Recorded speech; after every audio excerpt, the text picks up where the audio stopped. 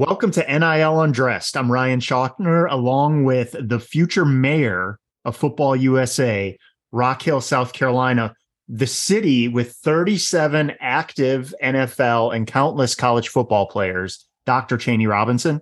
Hello, hello.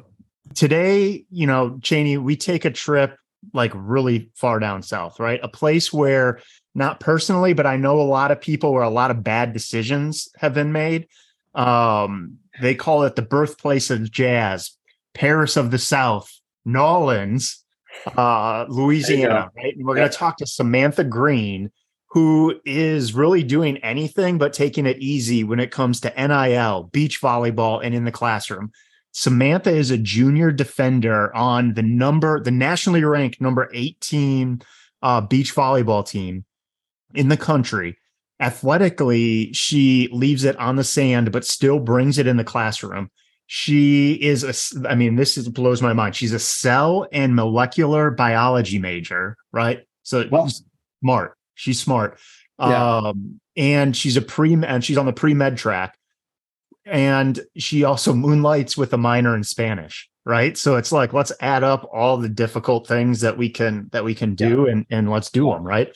And so she's done that, but then she's on the dean's list. She received the Conference USA Commissioner's Academic Medal. And if that's not enough, Samantha was invited to attend the NIL Summit in Atlanta, where the top 300 plus ish NIL college athletes connect, collaborate, and level up.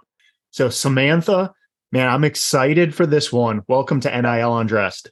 Absolutely. Thank you for having me. I'm super excited to be here. Awesome. All right, Samantha, we start off with some rapid fire questions to kind of get us rolling. So here we go. If we're rolling to town, if we didn't want to be viewed as an outsider, how would I pronounce New Orleans? Yeah, well, Ryan said it perfectly before, Nolens, but realistically, probably just New Orleans. A lot of people like to say New Orleans, and that's kind of when you're like, oh, maybe they're a little bit, you're not from around here. You ain't from around here. Yeah. New Orleans is usually good. Yeah. Yeah. Biggest difference, because you're from New York, biggest difference between New York and New Orleans? Yeah, definitely. I would have to say the culture. I mean, everybody talks about it, but the culture in New Orleans is so unique. Like, you just go down there, everybody loves the city. There's just a passion there. And not to say that there's not that in New York, but it's definitely more unique. There's a community. Everybody's always doing things together, whether it's like Mardi Gras, festivals, Jazz Fest, everything. So that was definitely a big difference between New York and New Orleans. There you go. All right. So let's talk food, right? Yes. Favorite on-campus restaurant? I mean, everybody knows Café du Mond, and that's not necessarily where you're going to get a meal, but what's your go-to? What's the restaurant on campus where you're going, and then what's your go-to menu item? Yeah, so it's not necessarily on campus, but we're in Uptown New Orleans, which is not too far from downtown, but I have a whole bunch of great restaurants up there. So I'd have to say Superior Seafood is like our team staple. No matter whose birthday it is, everybody's always like, can we go to Superior? And we're like, oh my gosh, this is the third time we've been there in like the past 2 weeks. But their charbroiled oysters are so good. They have some good crawfish mac and cheese, and the salmon is amazing too. So that's definitely a team favorite and a personal favorite. I was going to say, you had to get crawfish in there somewhere, right? Yeah. That's like the cuisine that is known down there. Yeah, it's awesome. All right, biggest surprise moving from the Northeast to New Orleans? Yeah. So aside from the culture, you would think that I would have been a little more prepared for the weather. Like, I knew it was going to be really warm, but the humidity is like off the hook. We moved in August, and it's like you stand outside for 2 minutes and you're already sweating through your shirt. I was like, what is going on? But what was also really interesting to me is up here in the north, if it rains, it's a good thing, because then afterwards, the temperature will drop. It'll be a little cooler. If it rains in New Orleans, it's getting more humid and it's even hotter outside. So the weather is definitely something that was a big adjustment. But, playing an outdoor sport, it's been amazing to have warm weather all year round. So I can't complain. Well, that definitely helps in beach volleyball. Yeah, definitely. All right. So you grew up in Long Island, and that's not necessarily known as like the beach volleyball hub or Mecca, right? Yeah. And then you end up in the South playing beach volleyball in college. So tell me how that transition, how did that happen? Yeah. So, I mean, I would say volleyball in general in the Northeast kind of like struggles and fails in comparison to like your Texas, your California, your Florida. So, I always was really into volleyball. I played indoor all throughout, middle school and high school.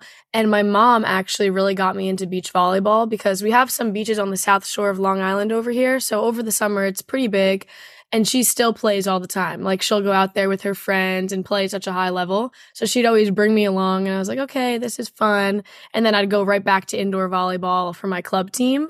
But then junior year, I actually decided, I was like, you know what? I really like this. I could see myself having a future in this. So my mom was like pushing me to try out for an all year round team, which was actually out of New Jersey. So I tried out and then junior year, I switched full time. So in the winter, we would practice in an indoor facility, like kind of on the Jersey Shore. So it was a bit of a commute for me. It was like 2.5 hours to drive there. Yeah. But I would get some good practice in. The training was awesome. So I was able to do that full year round, all thanks to, my mom and my family for, driving me all over. But so I switched into that and then I really liked that and it kind of just took off. So I'm assuming that's indoor beach volleyball, right? Yeah. So it was like an indoor facility where they had like 6 courts. Beach courts. Yeah. So there's no wind, no sun, but it's kind of like being on the beach just inside. Perfect conditions. Yeah. When you transitioned, what is the biggest, because you're playing team six girls out there to then 2 girls out there. Mm-hmm. What is the biggest difference in the two? Yeah. So I get this a lot. People are always like, oh, so beach volleyball, what is it? Just like 6s on the sand? But it's obviously not. It's 2s if you've ever watched the Olympics. I know we were talking about that before. So it's 2s. So that kind of means you have to do everything. So indoor, I was a setter. And I was, I was pretty good at setting, I could set the ball wherever, but then it's not, if you would have put me on the outside, I probably wouldn't have been able to, detonate these balls. Or if you would have put me at libero, I wouldn't have been able to play such great defense. So the biggest challenge for beach is like having to be able to do all things. So you're passing the ball and then you have to set your partner. And then you also have to go up and be able to hit and side out and serve. So you're doing everything. So that was kind of like the biggest challenge transitioning, but that's also what I feel like makes it so fun. Absolutely. I would think conditioning would be harder too, right? Because you're moving around in that sand. Yeah. I just being on the beach for a week, with hanging out with my family and kids, my calves are already tight from that. I can't even imagine having to train in that sand. Yeah, you definitely get used to it, but it is hard at first, for sure. Now, how did you end up from New York at Tulane? Yeah, that's a good question. I honestly have to say this one was by the grace of God. Like, I had a long list of schools I was interested in. And for me, the main criteria was like a good academic school. I wanted to play my sport in college. That was like such an amazing opportunity that I had to be able to play at such a high level. But, I wanted to go to a school that I knew my degree was going to have like some kind of impact after I graduated. So I was looking at a lot of really good academic schools, and Tulane kind of just fit all my boxes. I went to a campus tour and I fell in love with the school. I remember saying to my mom afterwards, like, even if I can't play here or like it doesn't work out, I want to go to this school. Like, I loved it so much. Yeah. So it worked out really well with the coach, the team, the environment. And obviously it was down south, which was something new. I was really excited to be able to be in a new environment. So it worked out perfect. And I really, really am very happy with where I ended up. Very cool. So we moved down to Tulane. And now is NIL live at this point? So when I went and came and visited, it was back in my junior year. So I don't think NIL had been live at that point. So yeah, I had made my decision independent of even knowing that NIL would be a thing. Okay. So if you were to go back now and knowing that, NIL is out there, right? Knowing that obviously, you're pre-med, you're going to be a physician, right? So that was already kind of, it sounds like planted in your head. How would NIL factor in, or would NIL factor into the decision-making process? I would actually say no. I know, like, with the emergence of NIL, it's like another factor that student athletes are kind of having to consider in the already daunting college process. But I feel like for me, and I would advise this to all other younger athletes who are looking at schools, it's super important to choose your college without prioritizing NIL, because are there schools that have better promotion of athletes and, a better community to facilitate NIL? Of course. But at the end of the day, it comes down to you as your athlete and your performance. You're still going to want to have to be, you're still going to play for the coach that you're playing for. Just because you have NIL deals doesn't mean that you're doing a one-on-one sport now. You still have to rally for your team. You have to want to support that university and represent that university. And it comes down to how you play at the end of the day. So I feel like if you're just choosing a school because you're like, oh, I can get some great NIL deals out of this because, it's whatever in this great conference or has, all these people who are getting, all this attention. At the end of the day, like, yeah, you'll have some extra money, but is that the experience that you really want? Make sure that you're choosing in college for the school itself. Yeah. And what it can set you up for exactly down the road for sure. Yeah. So NIL goes live, July 1st of 21. You move into the dorms, then it sounds like a month or two, a couple months later. Mm-hmm. What were your initial thoughts on NIL, and has that evolved in over the years? And if so, how? We want to thank our sponsor, Success Beyond Game Day. For many athletes, the last safe place was the locker room. They could be themselves and not be judged. Success Beyond Game Day creates a locker room community for athlete development.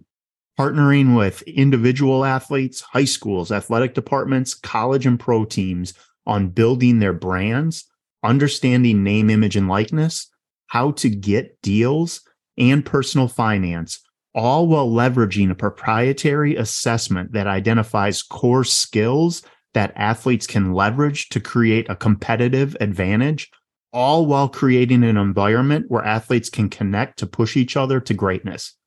Check it out at www.successbeyondgameday.com.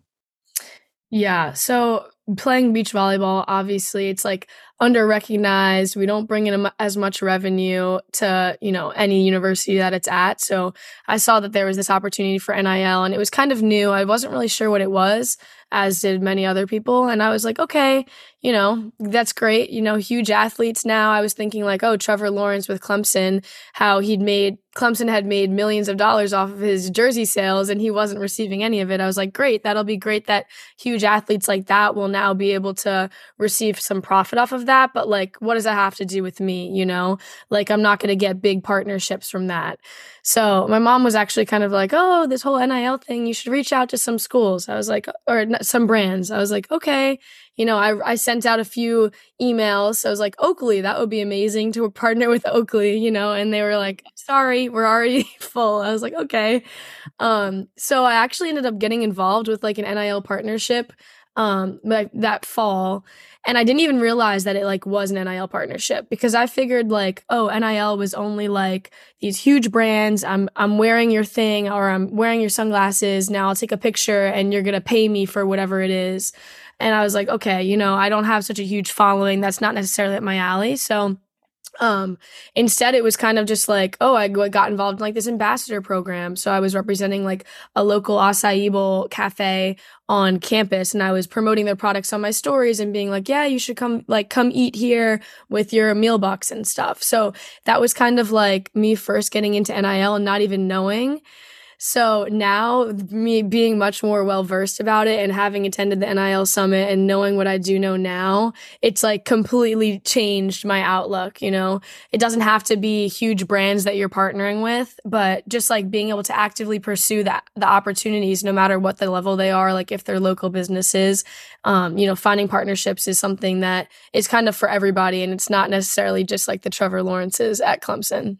Well, absolutely. And it goes back to your advice on, if you're choosing a school now, you don't necessarily need to make NIL a huge focal point, right? Like, don't make your decision based on NIL because there's going to be opportunities, regardless of your sport, regardless of the town, where the school is located, all that type of stuff. Mhm. once you kind of wrap your arms around what NIL really is and what the possibilities are, then you may not get, you bring up Trevor Lawrence, you may not get the Clemson, branding center Yeah. and all that sort of stuff, but there's only really one university that has that anyway. So Yeah. unless you're going there, you're not going to, Mhm. that's not even an option, but you're going to have possibilities. It's going to be out there. Exactly. Yeah. All right. So we've spoken. So this is a big one for me, right? Because personally, I'm watching women's sports more now than I had been in it. And I would say it is because of NIL. And now, granted, I'm in the industry, but you see the athletes being promoted and you go and check out their games, right? Yeah. And we've spoken to some athletic departments and the athletic departments that we work with, and they've seen a uptick in attendance, fan attendance from, you always have to clarify the pre-pandemic numbers, right? Yeah. Have you seen or noticed an increase or an increased interest in beach volleyball or any of the other non-revenue sports at Tulane? Yeah, definitely. I feel like in beach volleyball in general, being able to have the NIL has opened so many doors just because now student athletes are more interested in promoting themselves and their brand. And obviously, if you're playing beach volleyball, that's a huge part of your brand and who you are and what you represent. So I feel like student athletes are kind of being, especially female student athletes, it's kind of like opening opportunities for us. It's not necessarily like, oh, we don't play a revenue sport, so it's not worth it for us to put, our lives and what we're doing out onto the internet and social media. But realistically, like people like to see, oh my gosh, you're playing beach volleyball. That's so cool. It's like a cool aspect, like a cool different angle that people don't necessarily always get to see. So I feel like with NIL, it's been definitely a driving force in like the social media aspect of everything and seeing a lot of non-revenue athletes and, my fellow beach volleyball players representing themselves like on these social media platforms. So allowing people to see who we truly are, like if you see like a performance of an athlete on, that during the NCAA championships, if you're flipping the channels and it's like, oh, beach volleyball, and you're like, oh my gosh, this girl's so good. The first thing you're going to do is go look for their social medias and their Instagram. And then having like a presence in that regard allows people to be like, oh my gosh, this is so cool, more relatable, and see that we're more than just athletes, even if we're playing non-revenue sports. So being able to become more relatable in that aspect, whether it's on TikTok or Instagram or any of the content that we're putting out, it's kind of like now our partnerships and stuff can be a little more meaningful because they're promoting our beliefs and like having a more meaningful influence on others instead of just, oh, I'm just a small sport athlete. Like, no, I'm putting in the same amount of work as all these other, like revenue sports. It's just that my sport is a little different. So it's something different to see, Absolutely. Absolutely. So you talked about attending the NIL summit in Atlanta, right? What were some of the biggest takeaways from your time there? Yeah. Well, the NIL Summit was honestly an amazing experience. I said I was like kind of involved with NIL beforehand, but like again, it's such a tricky, like it's like a slippery slope. You kind of never really know, I don't want to be wasting my time doing things if I feel like it's not going to be benefiting me, right? So because you don't have a whole lot of time to begin with. Yeah, exactly. So a lot of student athletes get deterred from that, but really going to the NIL Summit, it was amazing to just be able to see like the community of other student athletes and what they were doing, like seeing, non-revenue athletes and like even huge revenue athletes all putting in the same amount of work, working to create their content, build their brand, represent themselves in a way that would put them in a best position to get these brand deals. So that was really amazing, just being able to interact with them and ask like about their experiences so far. But regarding like the panelists, there was like amazing people talking. We had like, I remember there was a Lululemon panelist, and there was an activity about finding your core values. And I remember sitting there and they were taking us through this whole thing about, explain your ideal day to like the stranger sitting next to you. So we're going through our ideal day in 30 seconds. And then they're like, okay, now you're going to have to choose from that day, all these core values that represent you. And then, you know, they went through this whole thing about like eliminating all these core values. So we were left with 3 at the end of the day. And it was like, okay, this is really cool because now I know these 3 things are kind of what fuel my fire, you know, what get me going.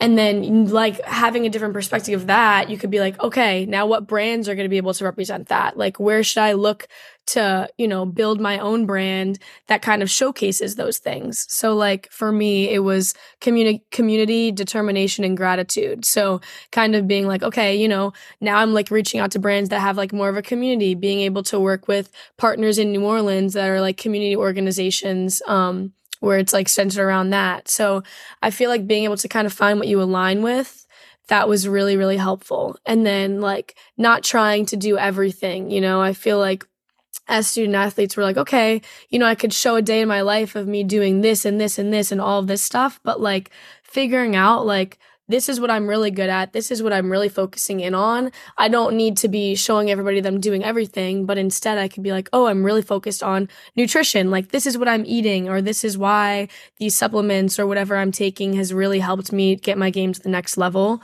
So there was like really great input from all the different panelists and stuff. And just seeing, like I said, everybody else, what they were doing and how persistent they were being in it. It was kind of like an inspiration, you know, okay, if they're doing it, why can't I do it? Yeah. Yeah, absolutely. Absolutely. Well, that's great. The core value thing, right? Because I think a lot of athletes struggle to figure out, all right, what type of content am I going to produce? And if you break it down to that simplistic, you know, these are my 3 core values. How can I build my content and make connections with brands that also represent this? It kind of gives you a path, right, to go down, because you're going to be able to create consistent content on stuff that's really important to you, right? It's not going to be a stretch, or you're not going to have to think too hard about it. Yeah, and that definitely was like the hardest thing with social media, is really just trying to figure out, okay, you know, I'm in this unique position. I'm playing a Division I sport, or like any sport in college, really. You know, this is like how my normal day is. It's not the typical day for any other college student. So how can I showcase it, or what exactly about me is like something that's unique that people will want to see, that will get a certain audience? Because then once you have that certain content geared towards that, then you could really reach out to brands and be like, look, this is what I'm doing. This is how I can implement your brand or your partnership into the content I'm already making. And then be able to have success for the 2 of us in that regard. So that was definitely something that I was like, okay, you know, this is kind of the first step, you know, in the in the journey. Absolutely. Yeah. Well, I mean, the core value piece comes down to authenticity, right? And clearly, you know, it sounds like with now being active in NIL, you are on social media more than you were prior, correct? Yeah, definitely. So we have, you know, high school athletes and other female athletes out there that are, you know, we hear about the dangers of social media and how do you be authentic. And so what type of advice would you give to, you know, other college and high school athletes as they start to get more involved in social media, knowing that there's that, you know, you've got haters out there and that sort of thing, and to how do they deal with it? You know, what's your advice? Yeah. So actually some good advice I got at the summit. Somebody asked a question to the student athlete panelists, somebody, you know, who had like a great following and was like constantly putting out good content. And they were successful with their NIL. And somebody asked, how do you find like that boundary between, you know, producing content and constantly, you know, get that going so you can get your brand going and have like a following, but then also not necessarily spending way too much time on social media and making that become your like number 1 priority and get like entrenched in scrolling through TikTok all day trying to find new content to post. And, you know, the bottom line was like, the content you're producing and the time that you're putting into social media doesn't have to be like something that's, oh, this daunting task. You should be producing content that's about something that you love. So you like at the end of the day, if you're producing content about, oh, this is my, my specific workout routine or whatever, like it's because you're already doing it and you already love it. So it shouldn't be necessarily like, oh my gosh, I'm trying to like force these videos about whatever if it's not necessarily you. Like you want it to be authentic, and then if you're creating authentic content that you love, it shouldn't be so much of like, this is so horrible, I can't believe I have to do this. It's something like, I'm so lucky that I'm able to like showcase this with my following because I'm already doing it. I already love creating these videos, and so I feel like definitely not being so obsessed with it. And it's easy to fall into the rabbit hole about, oh, I don't have enough followers, or if I'm not producing what this person's producing, I'm not going to get any following because of it. But each person's unique. Everybody has their own story and their own content to produce. And so I feel like really not comparing yourself to other people is definitely something helpful along in the process.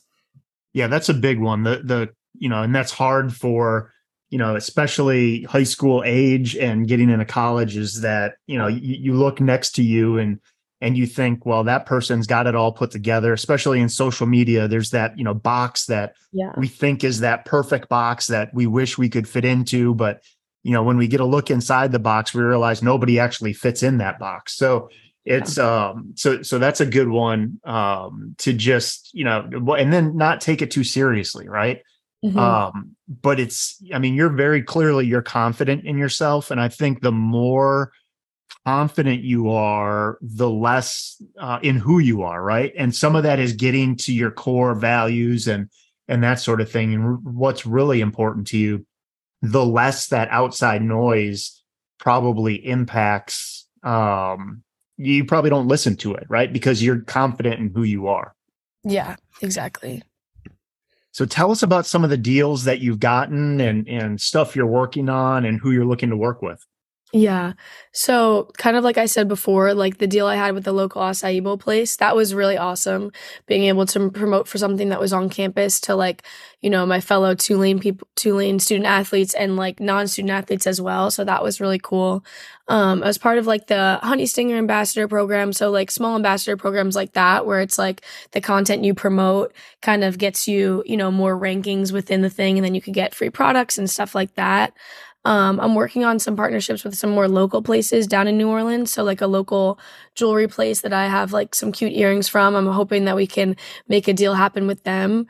But like overall, I'm kind of just looking for brands that align with what I'm interested in. So, that's kind of like a wide array. So just reaching out, sending some feelers. And I know especially when it comes to like the local businesses, like I had mentioned, a lot of them are also not really into NIL either because they're small businesses. So they don't necessarily have the funds to be hiring, staff to look for ambassadors and stuff like that.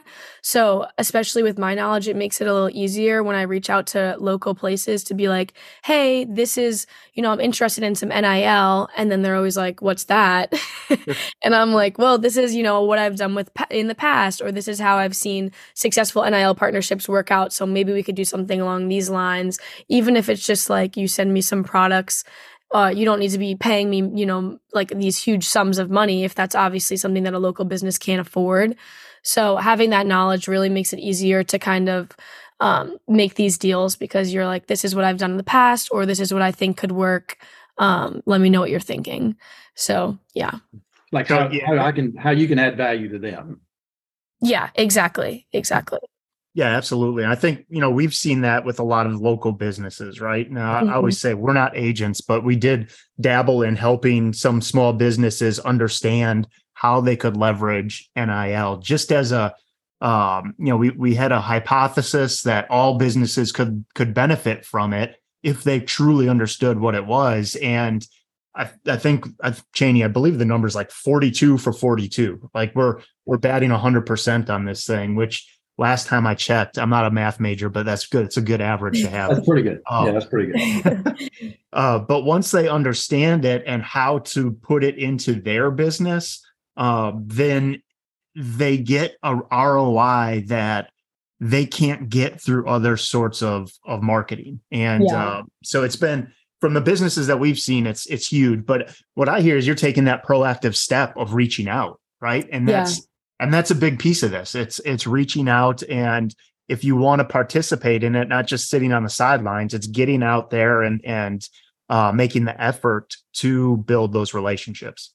Yeah, definitely. It's not something like, especially like going back to just, as a non-revenue athlete, playing beach volleyball, it's not like my image is like all over the streets of New Orleans. Like, people aren't going to know who I am. I kind of have to reach out to them. And then once they see, oh my gosh, this is so cool, you're a student athlete. Like, I'm connected to all the other student athletes at Tulane and like all other local student athletes that I play against.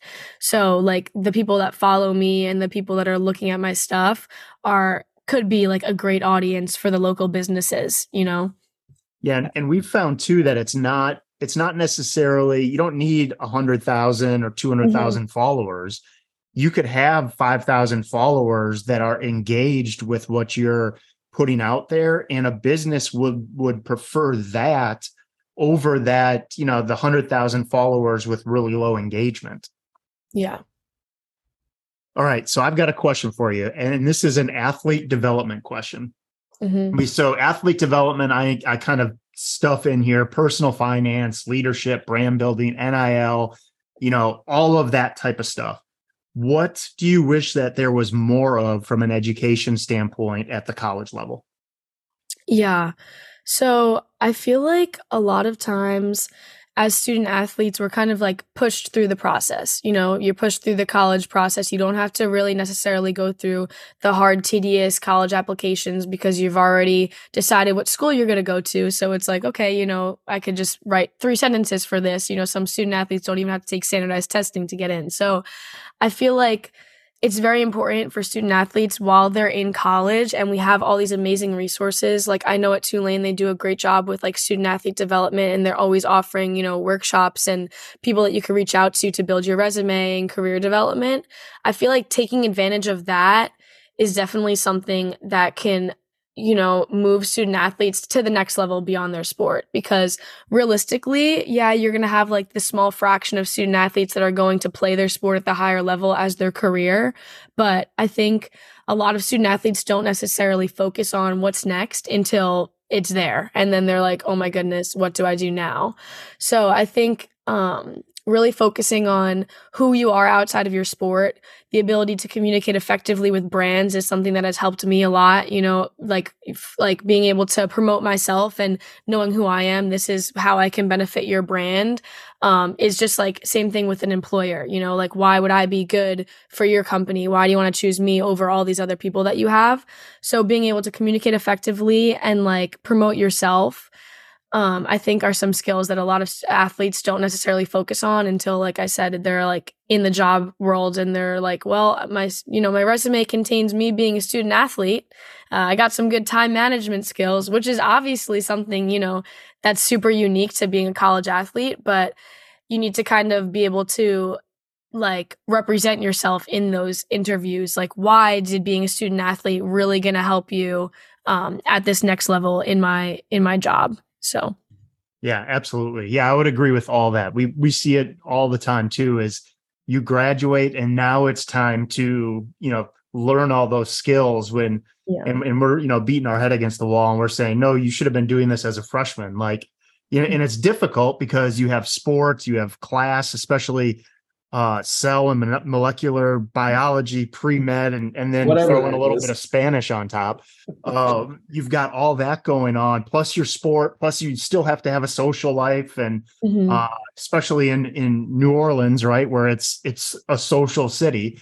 You've got all that stuff going on, but it's so important to to carve out a small bit of time starting at as a freshman to start planning for that life after athletics. Yeah. Samantha, this was awesome. I cannot wait to actually watch now Tulane beach volleyball. I will be watching from Charlotte here. Thank you for spending some time with us. How can people find you and get a hold of you? Yeah, definitely reaching out to me on Instagram.